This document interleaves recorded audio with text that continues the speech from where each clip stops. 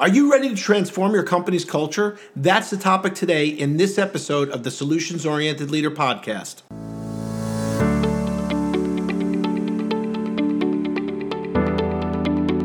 Welcome to the Solutions Oriented Leader podcast. I'm Dr. Rick Goodman, international leadership expert and author of the book, The Solutions Oriented Leader, your comprehensive guide to achieve world-class results. Each week, we'll be bringing you inspiring leaders and messages to help you develop your solutions-oriented mindset for success. So if you're ready to become part of the solutions revolution, let's get started right now.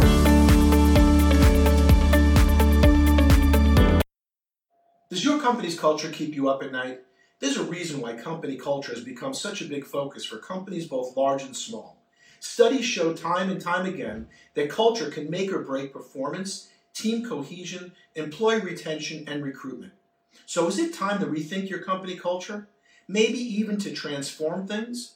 If you're thinking about making a proactive move to enhance your company culture, that's certainly not a bad idea. But wait, you have to be strategic and to lay a foundation for long-lasting cultural change. Trying to implement big cultural changes overnight can backfire, causing too much stress on your business or simply not producing results that endure. The question should be, what are you supposed to be thinking about and what are you considering reshaping and transforming in your company? Here are a few recommendations about where to start. Also, please subscribe to our channel and like and share this video with others who are looking to transform their culture also. And make sure you watch till the end and you'll receive a special bonus to assess your culture today. Number one, think about cultural visibility. Culture isn't just a set of buzzwords you write down on a sheet of paper. Culture should be something your employees and customers can see through your daily actions and behaviors. How do you as a leader show what your culture is? And how does your team embody those same values? Think practically, not just abstractly. Number two, think in terms of why. Why do you want to change your culture? What are the results you're hoping for? What are the values you want everyone aligned with? Before making a big change to your culture, be clear with everyone about why you're doing it and try to get the full team on board with your decision. Number three, think about the past. Not everyone likes change. In fact, some employees may be reluctant to let go of company traditions or habits. Be respectful of this and try to recognize and affirm the good things that your company should hold on to. Number four, think about emotions. A good culture should provide a space where everyone in the organization can express themselves freely without fear or dread. As you think about cultural changes, make sure you're leaving space for people to think and speak openly. Number five, think about engagement.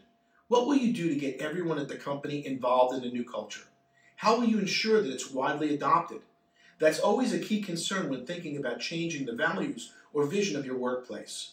So how do you build a great culture, one that empowers team members and helps bring new customers into the fold?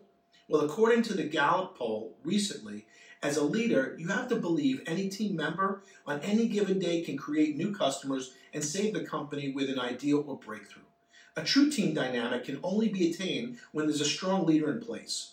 Remarkably, 70% of the variance between lousy, good, and great cultures can be found in the knowledge, skills, and talent of the team leader, Gallup says. Not the players, but the team leader. So what's the first step? Change your leadership philosophy. Rather than try to micromanage and control, try to empower to develop team members according to their strengths. Your leadership style should be one of high development, high purpose, and build the team's strengths with leadership coaching.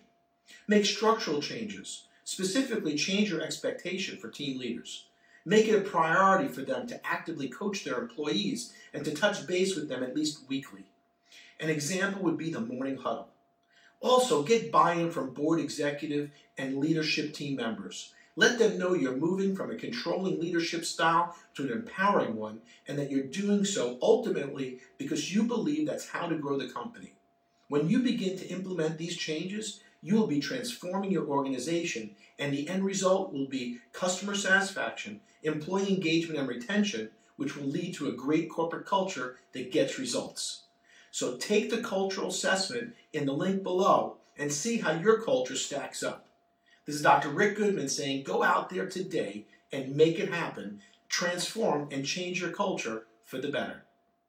To learn more about solutions-oriented leadership, please visit our website at rickgoodman.com or feel free to email me at info@rickgoodman.com, and please subscribe to the Solutions-Oriented Leader on iTunes or your favorite podcast app to get your weekly episodes automatically.